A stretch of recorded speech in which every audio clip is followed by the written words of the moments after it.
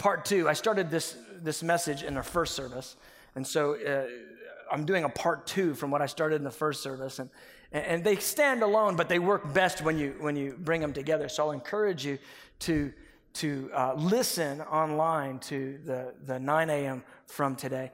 I'm preaching a message entitled "Women in Ministry?" ? Women in ministry, and you'd think, for some of you would think, man, why do you have to preach on this? I mean, yeah, we know women can do ministry. But some others of you come from a background where women were never allowed to preach. They were never allowed to teach. They were never allowed in a pulpit to do anything but sing. And so what we're doing is we're taking this morning and we're just trying to plumb line everybody, get us all on the same sheet of music. And here's the thing that we realize.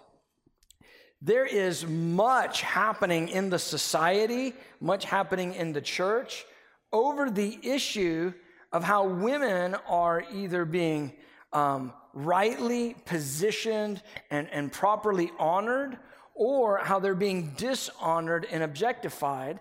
And we recognize that the Lord is raising this issue. He's exposing misogyny and sexism. And at the same time, in the church, he's requiring the body to function together, male and female, in everything that we were designed to operate in. And I want to say this boldly, that unless the church embraces the gift and the grace of God that's in women as well as men, the church will never enter into the destiny the Lord has for her. And so what we're doing is we're giving biblical teaching today on what the scripture says regarding the role of women, what women are affirmed and commissioned and commended into. And then this morning in this service, I'm going to take a look at one of the tough passages of scripture that is often used to silence women in the church. And I'm going to dive right into it.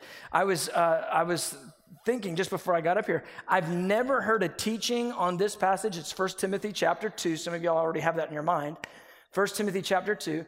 I've never actually heard a teaching on this passage pro or against women preaching in church, but I have probably spent, 20 hours just on these 15 verses in the last few weeks. And there's so many truths that I've held in my heart regarding how women are to operate in the church, that staring at this passage really caused me to wrestle theologically and hear what the Holy Spirit is saying. So I want to go right into the teeth of it. So let's look at this passage, 1 Timothy chapter 2, we'll start at verse 9. Some of you are familiar with this passage. Some of you aren't. You're going to be like, oh my gosh, what's he about to say?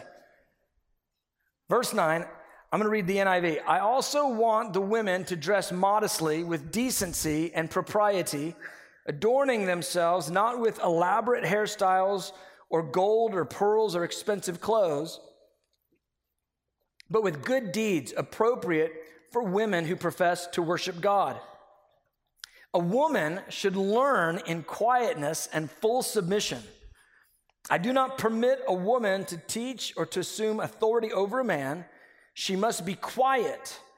For Adam was formed first, then Eve. And Adam was not the one deceived. It was the woman who was deceived and became a sinner. But women will be saved through childbearing if they continue in faith, love, and holiness with propriety. Amen. Let's stand. There you go. There you have it. We're done. Straightforward. Didn't mince any words. And here's the thing. Many people, well-intentioned, they read this passage. They read 1 Corinthians 14, 34, and 35. They read them straightforward like that, and they go, well, there it is. Women aren't to talk, and there you have it. And even in 1 Corinthians 14, chapter 14, verse 34, it says, I do not allow women to speak, but they must stay silent in the church. And I thought, man, Paul is so intense. Like, does that mean they can't talk in the parking lot too? What about house churches? What about home groups? What about if it's 3 people unofficially having coffee that all go to church together? Are the women allowed to talk if there's men around? And after reading these verses, there's a thing that happens to you. You read the Bible enough to where you begin to get to know the biblical authors. Do you know what I'm talking about? Like, I've read Paul so much that when I read this, I go, Paul, that does not seem like you, because I have about 5 other examples in my mind of how you practiced something different than what this seems to be saying. And so I go, I think I know you well enough to know that I might be missing something here. Though it's very straightforward, I need to get behind this. I need to look at the original. I need to look at the context, the culture, and see if there's something that I'm actually missing in this passage. Because Paul, I know you, and I know you to be different than what you're saying here. And so what I'm going to do is I want to approach this passage. I'm going to approach it exegetically, which means I'm going to allow the scripture to interpret the scripture. I'm going to use verses to interpret verses, but I'm also going to offer context that comes from the grammar of the passage, as well as the historical, setting that Paul was speaking into, so we can understand what it is that Paul's actually talking about here. I will tell you, historical context, it means a lot. A few weeks ago, Amy Lyle preached on Mother's Day. It was awesome. How many of y'all enjoyed that? Yeah. And she made a reference to going to get donuts, right? Dunkin' Donuts, right? And I dismissed the service by saying, now go get some donuts. And many people laughed, and then I heard that many people went to Dunkin' Donuts. And Dunkin' Donuts should probably give us a little tithe off of whatever happened. But that's all aside. The point I'm trying to make is, if in 2,000 years, somebody transcribed that message and then had my sort of benediction along with the transcription, in which I said, now go get donuts. We're 2,000 years in the future. What do you think they would do with that portion of the verse? Do you think every time they'd read it, they'd run to go get donuts? Do you see what I'm saying? It's contextually bound by the culture and the time. And I'm going to propose to you that what Paul's doing and what he's saying here has much to do with the context, the culture, and the time in which he's speaking. And I'm going to show you where a major portion of this is completely misinterpreted, all right?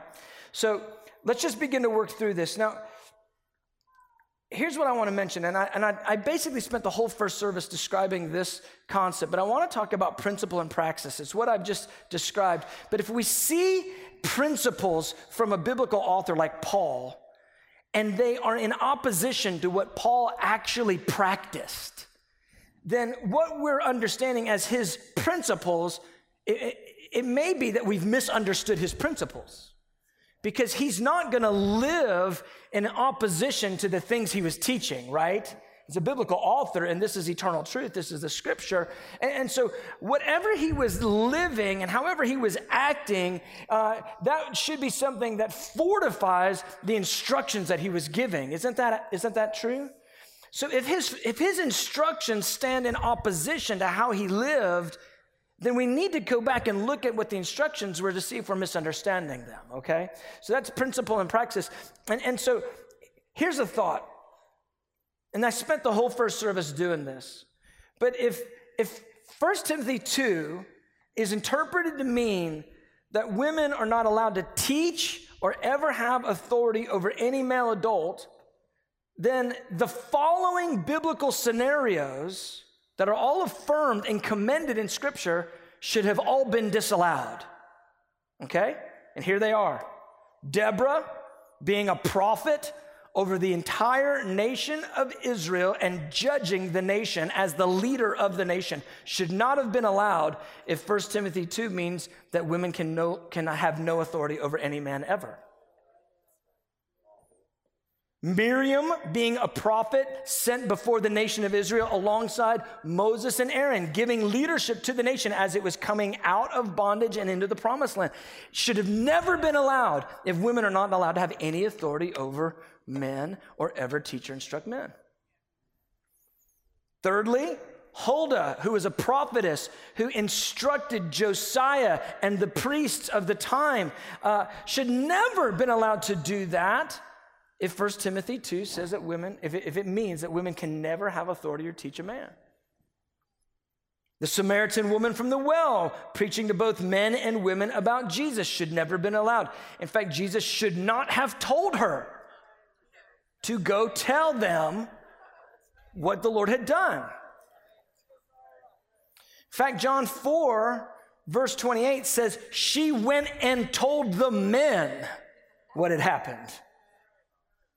Jesus should never have done that because he clearly didn't read what Paul wrote in 1 Timothy chapter 2. Jesus should never have told Mary Magdalene and the other Mary to go instruct the apostles that he was risen from the dead, because women are not allowed to teach men. He again should have brushed up on Paul's first letter to Timothy.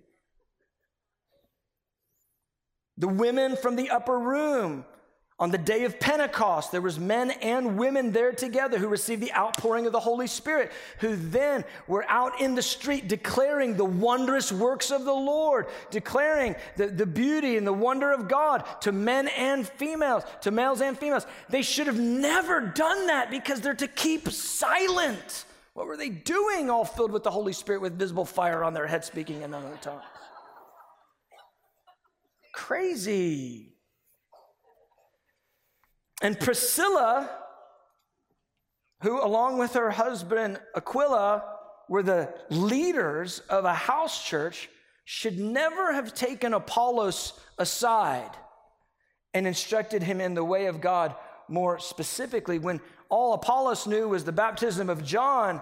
See, Priscilla and Aquila, they heard him teaching that, but she should have never said anything to him about it, because according to 1 Timothy 2, she has to be silent.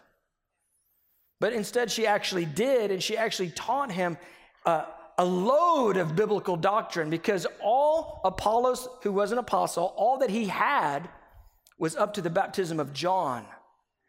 He had to be instructed in everything all the way up to Pentecost, and even including the Jerusalem Council. You're talking about a massive amount of theological content that Priscilla is credited, along with Aquila, her husband, in teaching Apollos. But if 1 Timothy 2, 11 and 12 means that women aren't allowed to do that, something is really, really amiss. And my point is just this, that we're misunderstanding 1 Timothy chapter 2, 11 and 12. We're misunderstanding 1 Corinthians 14, 34 and 35. Now, because of time, I can't do 1 Corinthians 14, but I will tell you it's very, very similar to what's going on in 1 Timothy chapter 2. Now, I mentioned how we get to know biblical authors, and so let's just take a look at Paul for a second. Let's just get to know Paul and think about Paul's treatment and commendation of women, and then we'll use that as a sort of a contrast to what it looks like 1 Timothy 2 is saying. So in Romans 16, it's really, really interesting. Paul is giving final instructions and some greeting and some salutation to different folks that are there in the church in Rome. And so in 7 verses, he commends 4 women. See, Paul gets a bit of a bad rap. I see theologians all the time calling him a misogynist, the more liberal theologians. If you look at Paul, if you get to know Paul, you find out that Paul was very, very against legalism, very, very much into freedom. But the thing you also realize about Paul was he was gentle and tender towards women and affirmed them in their gifts and callings. And in a minute, I'll explain this more thoroughly, but when it came to evangelism, Paul was really interested in making sure that the church didn't give offense in how they acted within the culture that they were in. He said, I become all things to all men that I might win some, right? And in 1 Timothy 3, which is just one chapter after 1 Timothy 2, which we're going to look at in a second, he's talking about the requirements for overseers. And he says, if the guy is going to be an overseer, he's got to have a good testimony with those who are outside the church so as not to cause people to stumble. He had this sort of ethical, cultural apologetic where he didn't want the church to be a stumbling block in anything that they didn't have to be a stumbling block in. But let's look at how Paul treated women. Romans 16, let's look what he says. Verse 1, he says, I commend to you Phoebe, our sister, who is a servant of the church in Cenchrea. That word servant is a Greek diakonos. It's the word that we get deacon from. Paul would later tell Timothy what the requirements were for a deacon. This word servant was actually a leadership position that Phoebe held in the church of Cenchrea.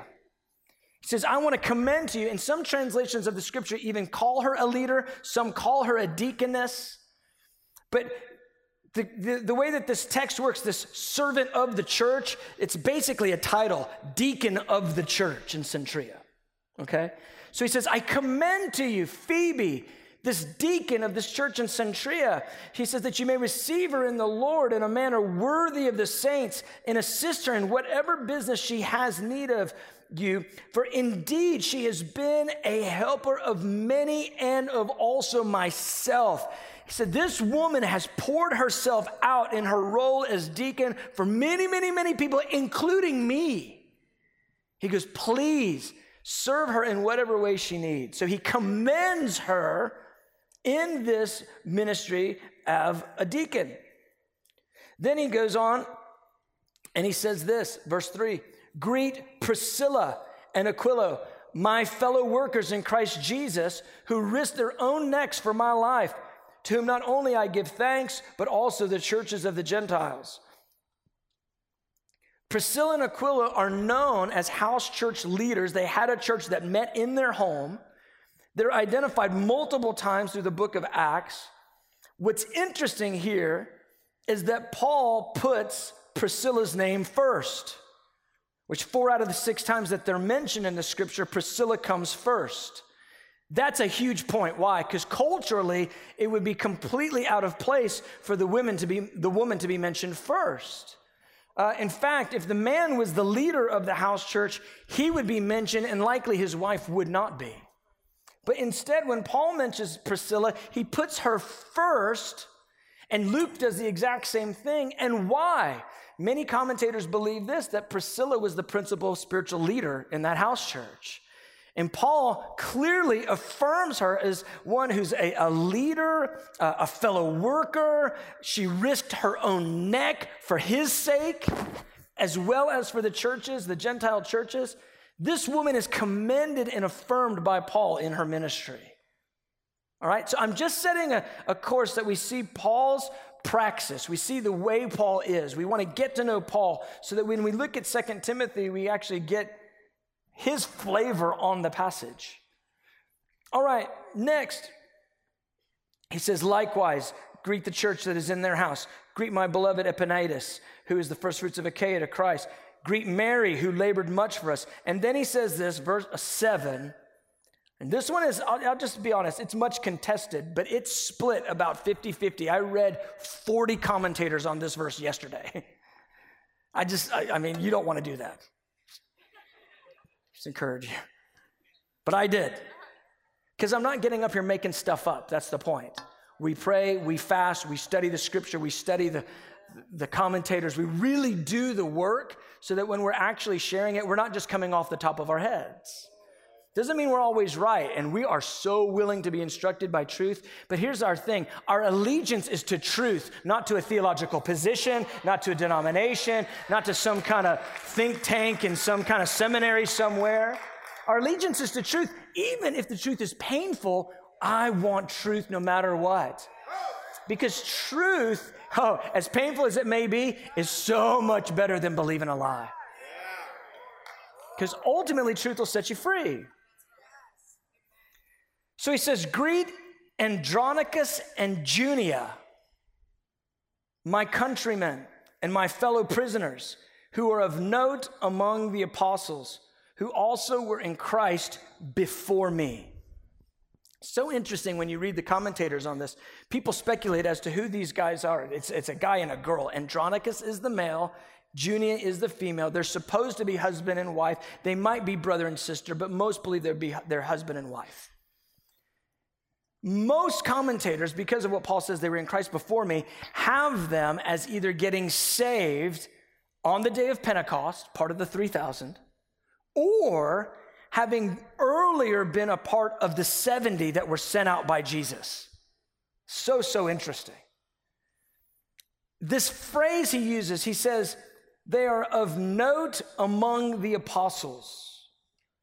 That phrase is a really difficult phrase, and commentators, they go back and forth on it, and it's split about 50-50. Some of the commentators say this. They say it just means that they were noteworthy people that all the apostles knew. They were outstanding believers. Others, the other half, see it as them being called noteworthy apostles themselves, Andronicus and Junia. What's interesting is it kind of doesn't really matter where you side, because these people were imprisoned for the gospel. Now, why is that important? Because you didn't get imprisoned for the gospel by keeping your mouth shut and not acting like a Christian. You got imprisoned for the gospel by preaching the gospel. And so here's Paul saying they're my countrymen, which means they're actually Jews with him and fellow prisoners in prison with Paul. And I just wonder, what would you be doing with Paul to make you go to jail? Apostling, preaching, teaching, doing all the work of the gospel ministry. And notice he doesn't just identify just Andronicus. He says Andronicus and Junia. Now, I would just say this. If Junia was an apostle, it settles all the issues. We can go home now. If by chance she was just a noteworthy believer, noted among the apostles, at the very least, she was imprisoned for the gospel, for preaching the gospel, and suffered for Jesus. And Paul commends her and says she's noteworthy, not just for me, among all the apostles. My point that I'm actually making by identifying these three women and the way Paul treated them is look at the honor, look at the commendation, look at the affirmation. Look at the way Paul's handling them. Look at the way he's treating them. He's very much lifting them and affirming them. He's definitely not muzzling them. It's just not Paul.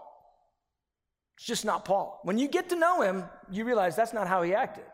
When you get to know Jesus, you realize that's not how Jesus acted. Jesus sent the Samaritan woman at the well back to preach the gospel. He didn't tell her, don't you dare ever try to preach, not in public, ever. Because 1 Timothy chapter 2,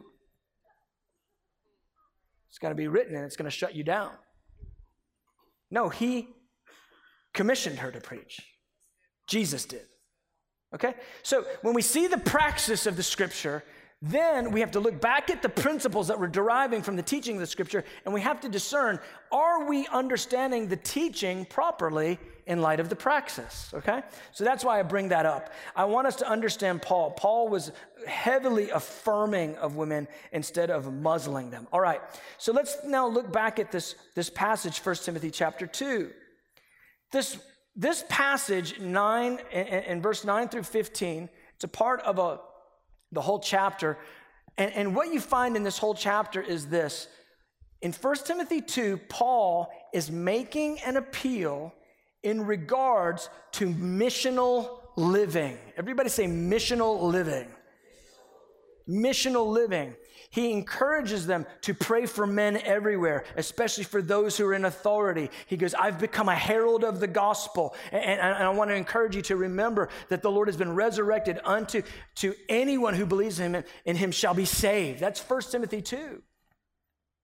And then in verse 9, he changes kind of his focus and begins to address specifics about how women are to carry themselves. Now, the first thing I want to draw out is this. In 9 to 15, he uses the term woman and man, multiple times, okay? There's two Greek words, one for woman, one for man. I don't know if you care what they are. One for woman is gune, for man is aner, all right? Woman is gune, man is aner. Every other time Paul uses these terms together in the New Testament, which when you get the notes from online, I have the whole list. When he puts them together, he is addressing the husband and wife relationship. Okay? Every other time, it's husband and wife. These two words, gune and aner, are wife and husband. They're the same terms that are translated wife and husband in the New Testament. Why is that important? It's important because what Paul does in verse 9, when he begins to change sort of the focus of what he's doing in the chapter, what he does there is he begins to address husbands and wives and the appropriate way that they're to interact in that society. It is not this broad sort of address to all women and all men everywhere. It is a narrow address to husbands and wives and how they are to conduct themselves in a Greek society. Timothy was a pastor over Ephesus. Ephesus had several different issues going on. They had a massive cult of Artemis, which was a female goddess. They had several other sects of cultish activities. And they actually had a portion of the government that was, they were commissioned. This is well documented. There's books written about this. They were commissioned to make sure the women operated appropriately within the society. It's pretty stunning, but that was part of the Greek culture back then. And so what Paul does in verse 9 is he changes his tone and his focus to begin to address women and men in marriage, husbands and wives, and how they're to appropriately act. Why is that important? It's important because this passage is often used to universally paint men and women and say, this is how women are supposed to act. But instead, Paul's intention is to deal with the specifics of a husband and wife and how they're to live inside of that culture, that Greek culture in Ephesus. Now, I know that's a little bit heady. I know that's a little bit like intellectual, like, what did you just say there, bro? So here's what I'm telling you. Instead of reading the passage, I want the women to dress modestly. I think it's totally reasonable. In fact, every other time Paul uses these two terms in the New Testament, he uses wives and husbands. It's totally reasonable to read it this way. I want the wives to dress modestly, with decency and propriety, adorning themselves not with elaborate hairstyles or gold or pearl or expensive clothes, but with good deeds appropriate for wives who profess to worship God. A wife should learn in quietness and in full submission. I do not permit a wife to teach or to assume authority over a husband. She must be quiet. For Adam was formed first, then Eve. And Adam was not the one deceived. It was the woman who was deceived and became a sinner. But the woman, the wife, will be saved through childbearing if they continue in faith, love, and holiness with propriety. So what we get from Paul now is we see that the grammar that's being used dials us in on a very specific application. It's husbands and wives. So often, verse 11 and verse 12, they're yanked from the context. They're yanked out of the cultural context. They're yanked out of the grammatical context. And they say, women can't talk. They should be silent. They can't teach or have authority. And what Paul is addressing is something much different and much more narrow. In verse 13 and 14, Paul uses Adam and Eve as an example. The reason why he's using Adam and Eve, Adam was formed first, then Eve, he's appealing to headship in the home. Listen to me. The reason why he now mentions in verse 13 Adam and Eve is because he's talking about the created order of headship in the home.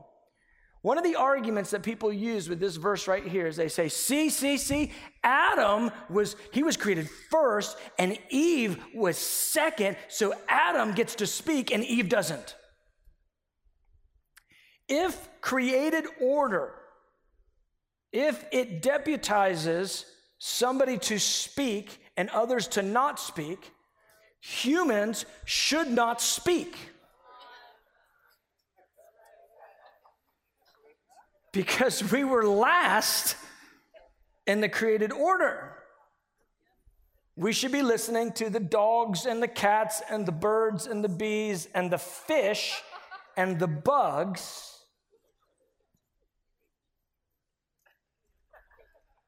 Instead, I'm not saying that just to be sort of silly, but my point is that's not what Paul's driving at. He's driving at husbands and wives and the order of headship, and he's going to actually explain what's going on here. Why is the headship, why is it the way that it is? All right, so the main point I want to just land at this moment is when we see woman and we see man in this passage, I'm convinced that Paul is talking about husbands and wives. And I'm not saying that just off the top of my head. There's real scholarship on this out there. That it seems to be very clear that Paul is not giving a universal kind of rule for all men and all women everywhere. He's actually dialing in on the way husbands and wives are to relate within the culture. Let me just draw your attention to something.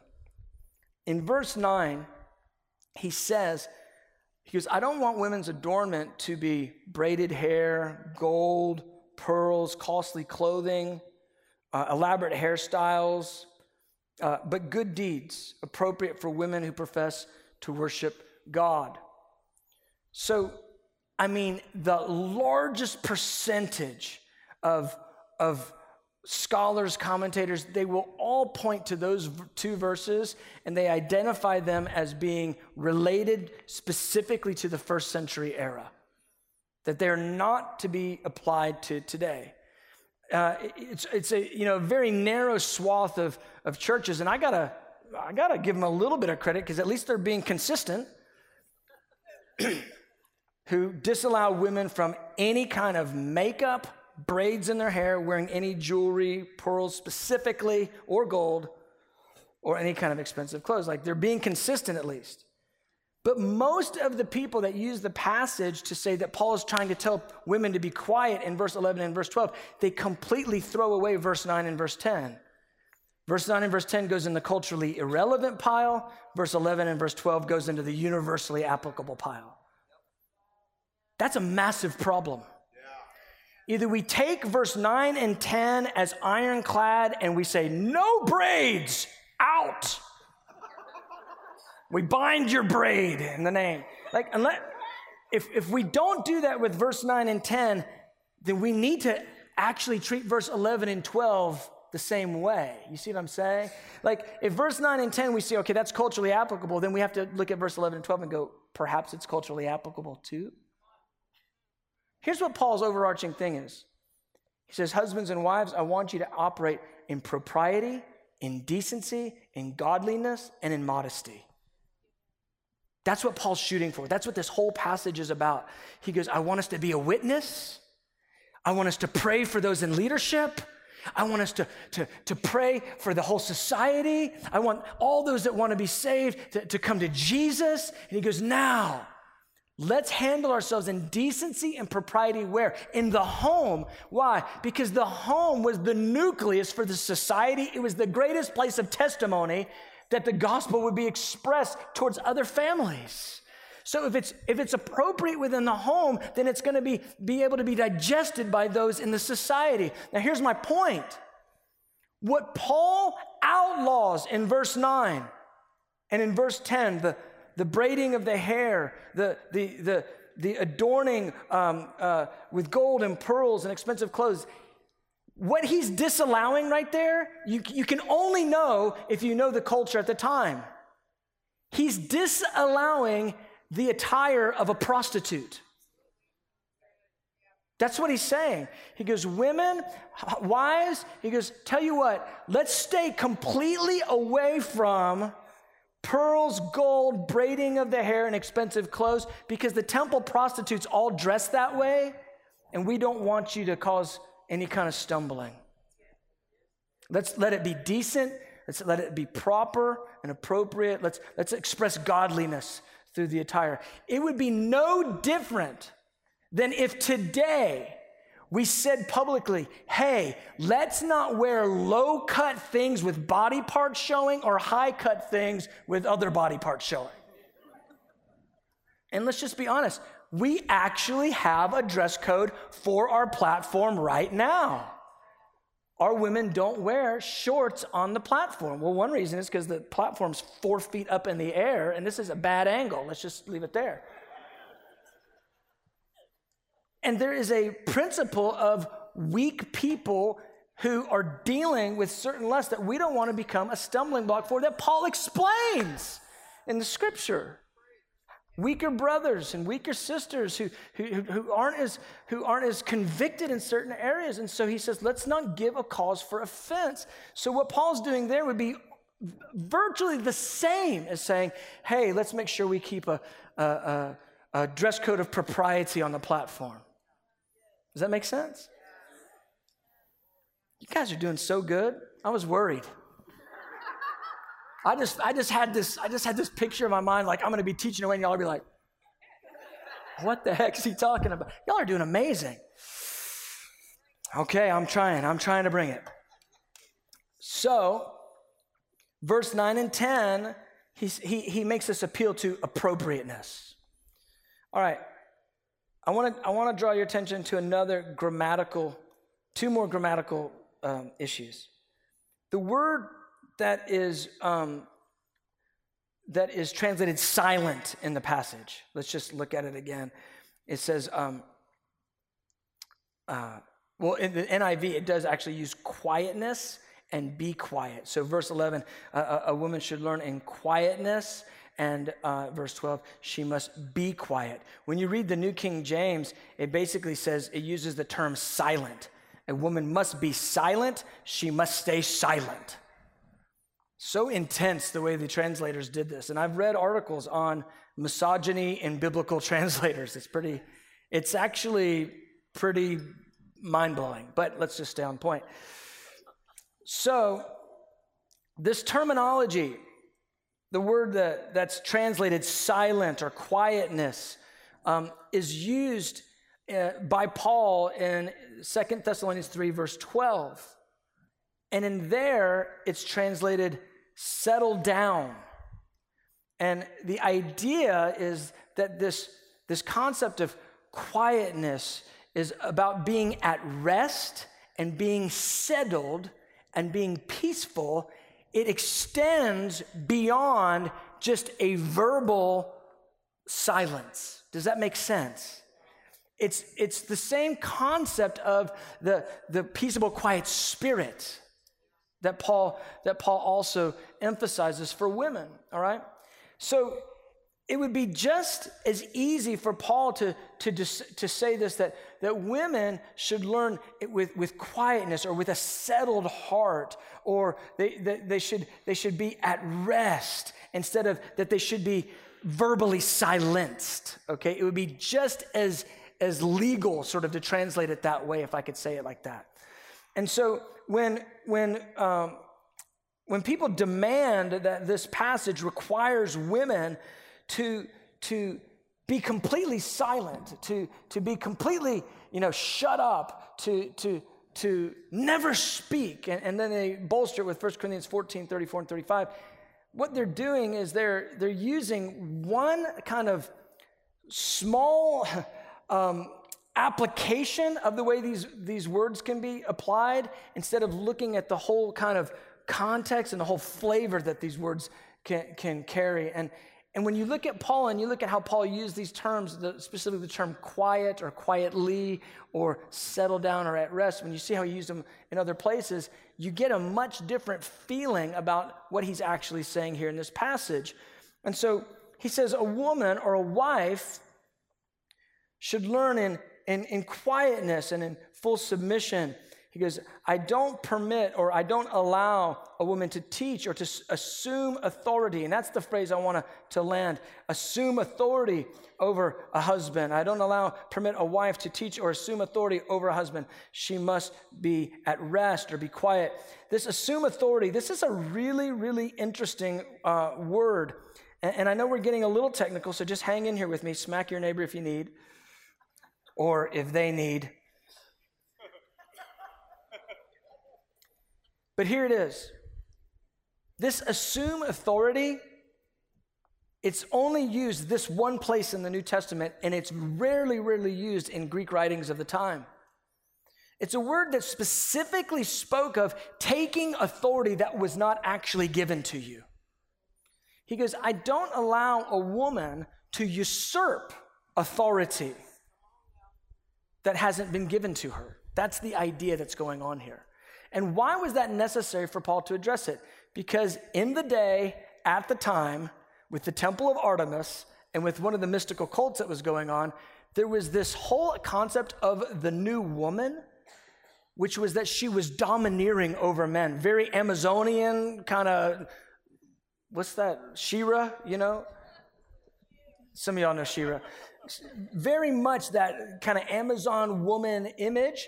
And so here's what Paul goes. He goes, listen, I don't permit the women to take on that kind of mentality where they're taking authority over the men, to instruct them and usurp the authority. I don't permit the wives to do that to their husbands. He goes, if they're going to learn, let it be something where they're doing it submissively with a quiet heart.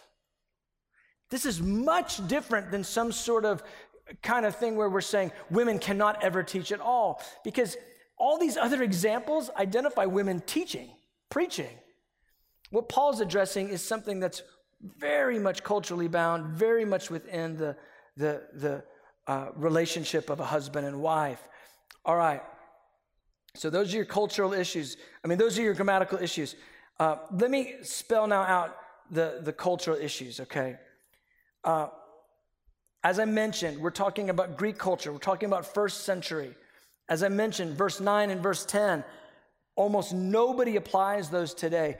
And if verse 9 and verse 10 stand under a banner of culturally relevant to the day, we have to see verse 11 and 12 in that same way, or we're being inconsistent. And so Paul's addressing this because he's dealing with the issue, as I mentioned. He's dealing with the issue of the prostitutes of the day. He was basically defining what a prostitute's outfit was, and he's saying, hey, let's not have that kind of an attire. Let's conform to societal norms. Let's not stick out where we don't have to. Let's handle ourselves in a way that's more modest and more appropriate. He goes, I want you to have a good reputation with outsiders. He literally says that in 1 Timothy 3:7. And so he's really desiring culturally, as was his way all the time, that they wouldn't be a stumbling block. And he's specifically giving instructions to husbands and wives and how they're to operate with one another, what clothing would be appropriate, and what kind of interactions would be appropriate. Because even in that society, when women were boisterous and loud and domineering, it was extremely frowned upon and looked down upon, and it was unable. It would be unable for the gospel to penetrate that kind of a thing, that kind of an attitude. And you might hear that and think, well, that's a stretch. I don't know. Well, let me give you a couple modern day examples of exactly what I'm talking about, what Paul was addressing. So we have teams in Middle Eastern contexts. We have missions teams right now in closed nations and in highly Islamic areas, okay?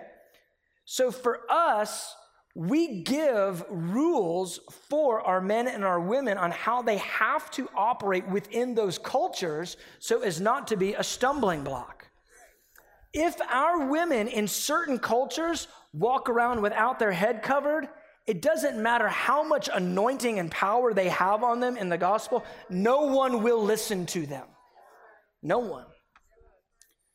And so there are these culturally bound rules that we actually have to give our teams right now, today, in the earth, they're not universally applied, but they enable the gospel to go forth without reproach. I read of a testimony, and I've seen this in China. I read of a testimony where a female missionary went to a town that had never heard the gospel, and the men in this town, the way that the society worked, it was extremely patriarchal. So the men never engaged with women in public conversation and not in any form of instruction. So this female missionary, she led a bunch of women to the Lord. The women then went home and led a bunch of their husbands to the Lord. In the church, when the church gathered, the men could not, because of the society, sit in the room with a woman instructor. It would be such a shame for them. So the men, here's what they did. They put up a sheet, created 2 rooms, and the men sat in one room while the women sat in the other room, and the woman, preacher and teacher, taught the women while the men were learning in the other room. I know that sounds crazy for us right now because we're all in here and male, female, it's all good. But in that culture, this is a modern example. In that culture right now in the earth, for men and women to be sitting together, co-ed in a teaching environment and to be taught by a woman is completely not acceptable. And so if I was giving an instruction to that mission environment, we would say something like this. We don't allow the men and the women to sit together. We ask that the men and the women are separated by a sheet, the men on one side and the women on the other, and that way anybody can instruct them, male or female. We might give that style of an instruction. Beloved, what am I saying? I'm saying this. Paul's instructions here in 1 Timothy 2, 9 through 15 are very specific to the culture, and they apply specifically to the issues of first century Greek culture, to keep the women out of being shamed along with prostitutes of the day, and to keep them from being censured along with those that were of the cult of Artemis, who these women were trying to overthrow the men in some quadrants. And so here's what I want to do.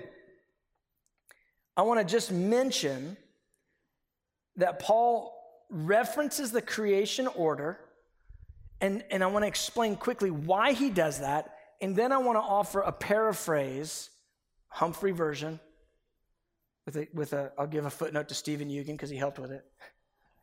Humphrey, I'll give him the main Eugen Humphrey version, and then I want to pray, because here's what we're going after. We're going after liberty.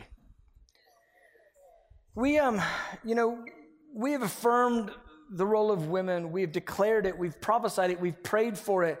We've had women preach from the pulpit. We're giving our first kind of theological explanation even right now. And I know this is not full. I mean, there's so many more details that have to be teased out.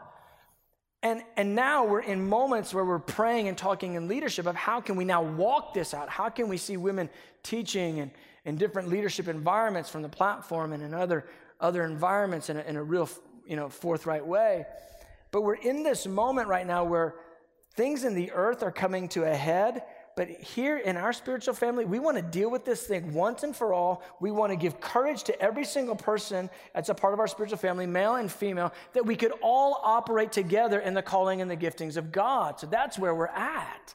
So I want to pray. Even this morning after the first service, one of our women came to the front and she was just broken and saying, I am going to, for the first time, step into the calling that God has called me into that I've been putting off for years because of this teaching that women aren't allowed to speak. And so that's what I'm aiming for right now, that if there's a stronghold in your mind over old teachings, I want to dismantle that with the truth of the scripture and the knowledge of God and what's Paul actually even saying here. All right, let me just dial it in and then we'll pray. Let me summarize this and I'll give you the paraphrase and then we'll pray. So what Paul does when he brings into the picture this issue of Adam and Eve and the man was created first and not the woman. He's making an appeal. He's making an appeal to appropriate headship in the home. And I realize that we need a full teaching on headship in the home, because that means a bunch of different stuff for every single different person that's in the room. But let me just reference this. 1 Corinthians 11:3, it says this. It says, God is the head of Christ, Christ is the head of man, and man is the head of woman. And I would say husband is the head of wife, is specifically what Paul is dealing with in 1 Corinthians 11. And so what we see is that in the Trinity, Father, Son, Holy Spirit, co-equal, co-existent, co-valuable, co-powerful, all God, right? 3 in 1. We actually see in their co-equal state that there's actually headship, that the Father is the head of Christ. And so what God does in the created order is he expresses himself in male and in female, right? He made them man and woman, male and female. He made them in his own image and likeness, right? The image of God is in male and female. Oh, I just feel like I'm hitting a demon. The image of God is in male and female, okay? Who he is expressed through male and female, okay? And so what he does in the home, though, is he creates headship as a mirror of the picture of the Trinity. The Father is the head of Christ. The husband is the head of the wife. Why? Because he's declaring who he is even in the marital relationship. He's always speaking to us of himself. Now, headship in the home doesn't mean that the head gets to rule over all the others and they're all subservient. I guess I'm doing the teaching on headship now. Headship means that you serve first, you love first, you humble yourself first. Ready? You die first. Just like Jesus died for the church, husbands are called to give themselves for their wives. This is headship. What does it mean that I, as the head in my home, what does it mean that I get to do? It means I get to repent first. Glory to God. When there's an argument, a disagreement, the head is supposed to show his authority, and in the kingdom of God, he who serves has all the authority. Okay? So the head humbles himself, serves, gives. I don't always do this right. Sometimes I'm really bad at it. But that's how it's supposed to go in the home. And so it's an image, it's a picture. It's a picture of the created order. And what we have in the created order is a picture of the Trinity. That's what I'm trying to say.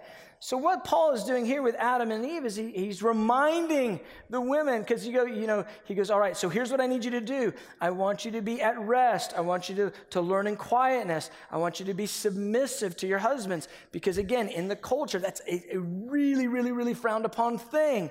He says, don't domineer or usurp authority or instruct your husbands. Be at rest. And then he says, for Adam was formed first, then Eve. He goes, now I'm reminding you, the creation order.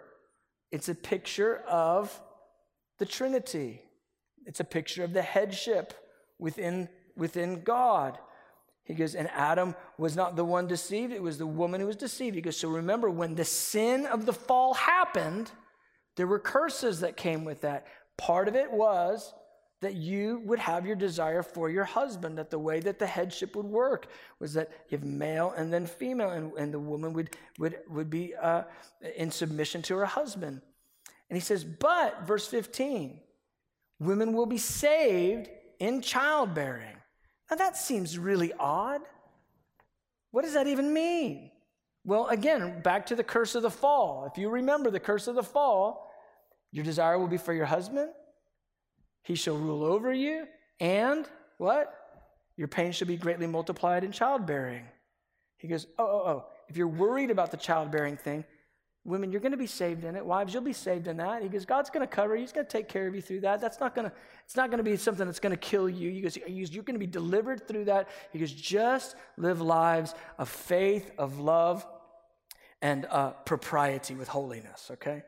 So here's my paraphrase. Let me give it to you. I'm already there, but let me just go ahead and read it to you, and we'll wrap this up. So this is what I believe would be a really reasonable way to understand what Paul's intention was in 1 Timothy 2, verse 9 through 15.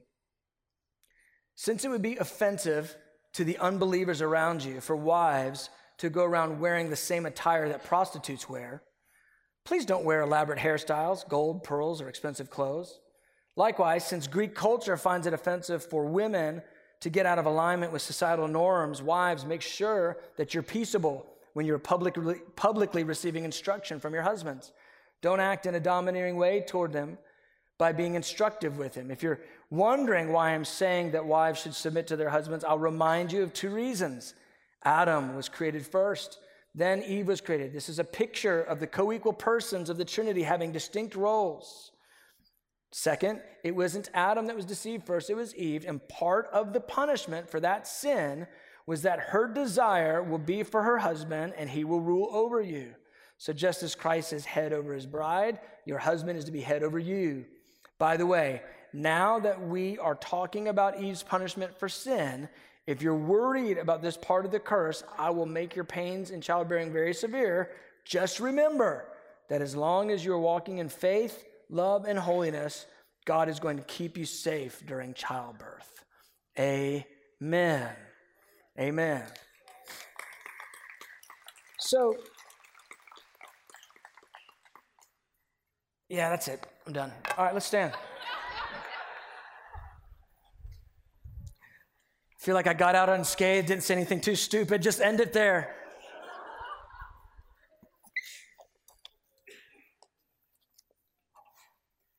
Did I say it the way you told me to? Thanks.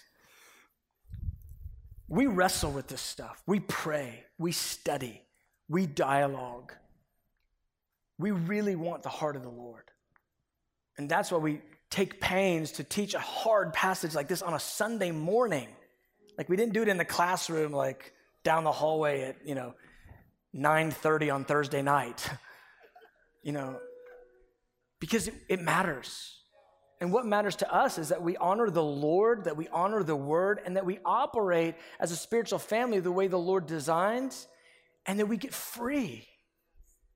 That we could live according to the way that God has designed for us to live and operate in our gifts and the graces that He has for us, male and female, across genders, across cultures, across generations. Let's just pray for a minute. Come, Holy Spirit. Lord, you know our desire is to be fully yours and to be what you're dreaming of for us as a spiritual family. To see your bride, male and female, functioning in all the graces and gifts that you have for her. And where misogyny has held down and subjugated women, God, we want that to be broken in fullness in our spiritual family. We don't want just the theology of it, we want the practice of it. And so, Father, I'm asking even this morning, with these theological underpinnings, with the truths of the biblical examples, that where bondage has existed in the minds of different ones, I'm asking right now, would you break every stronghold that's subverting the gift of God?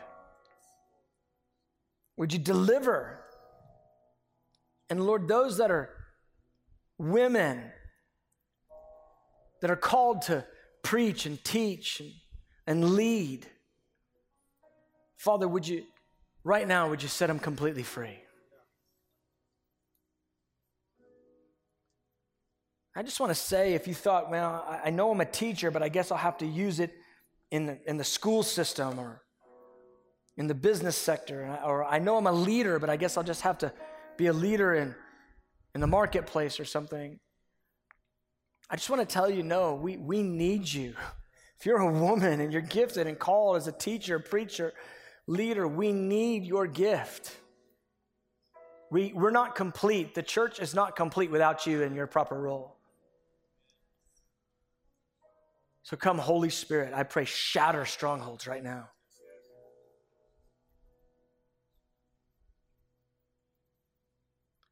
If you'd say male or female, if you'd say this has shifted something in my thinking, or it's encouraged me to step into what I believed in my heart, I just didn't have clarity and understanding, I just want to invite you to raise your hand. I want to pray for you.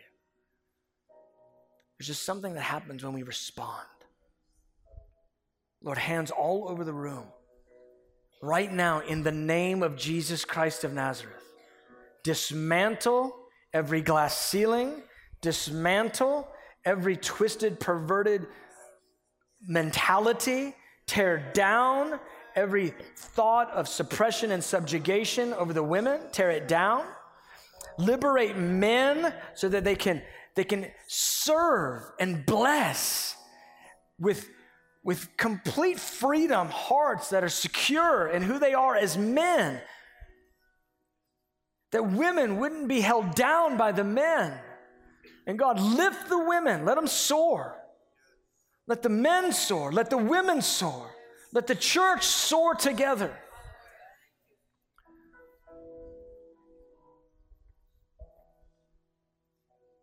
Sweep freshly across our minds.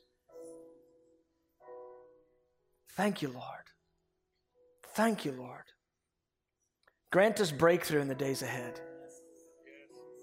Great breakthrough. Women preachers, teachers, prophets, evangelists, pastors, apostles, leaders in many, many, many sectors. Do it, Lord, we ask.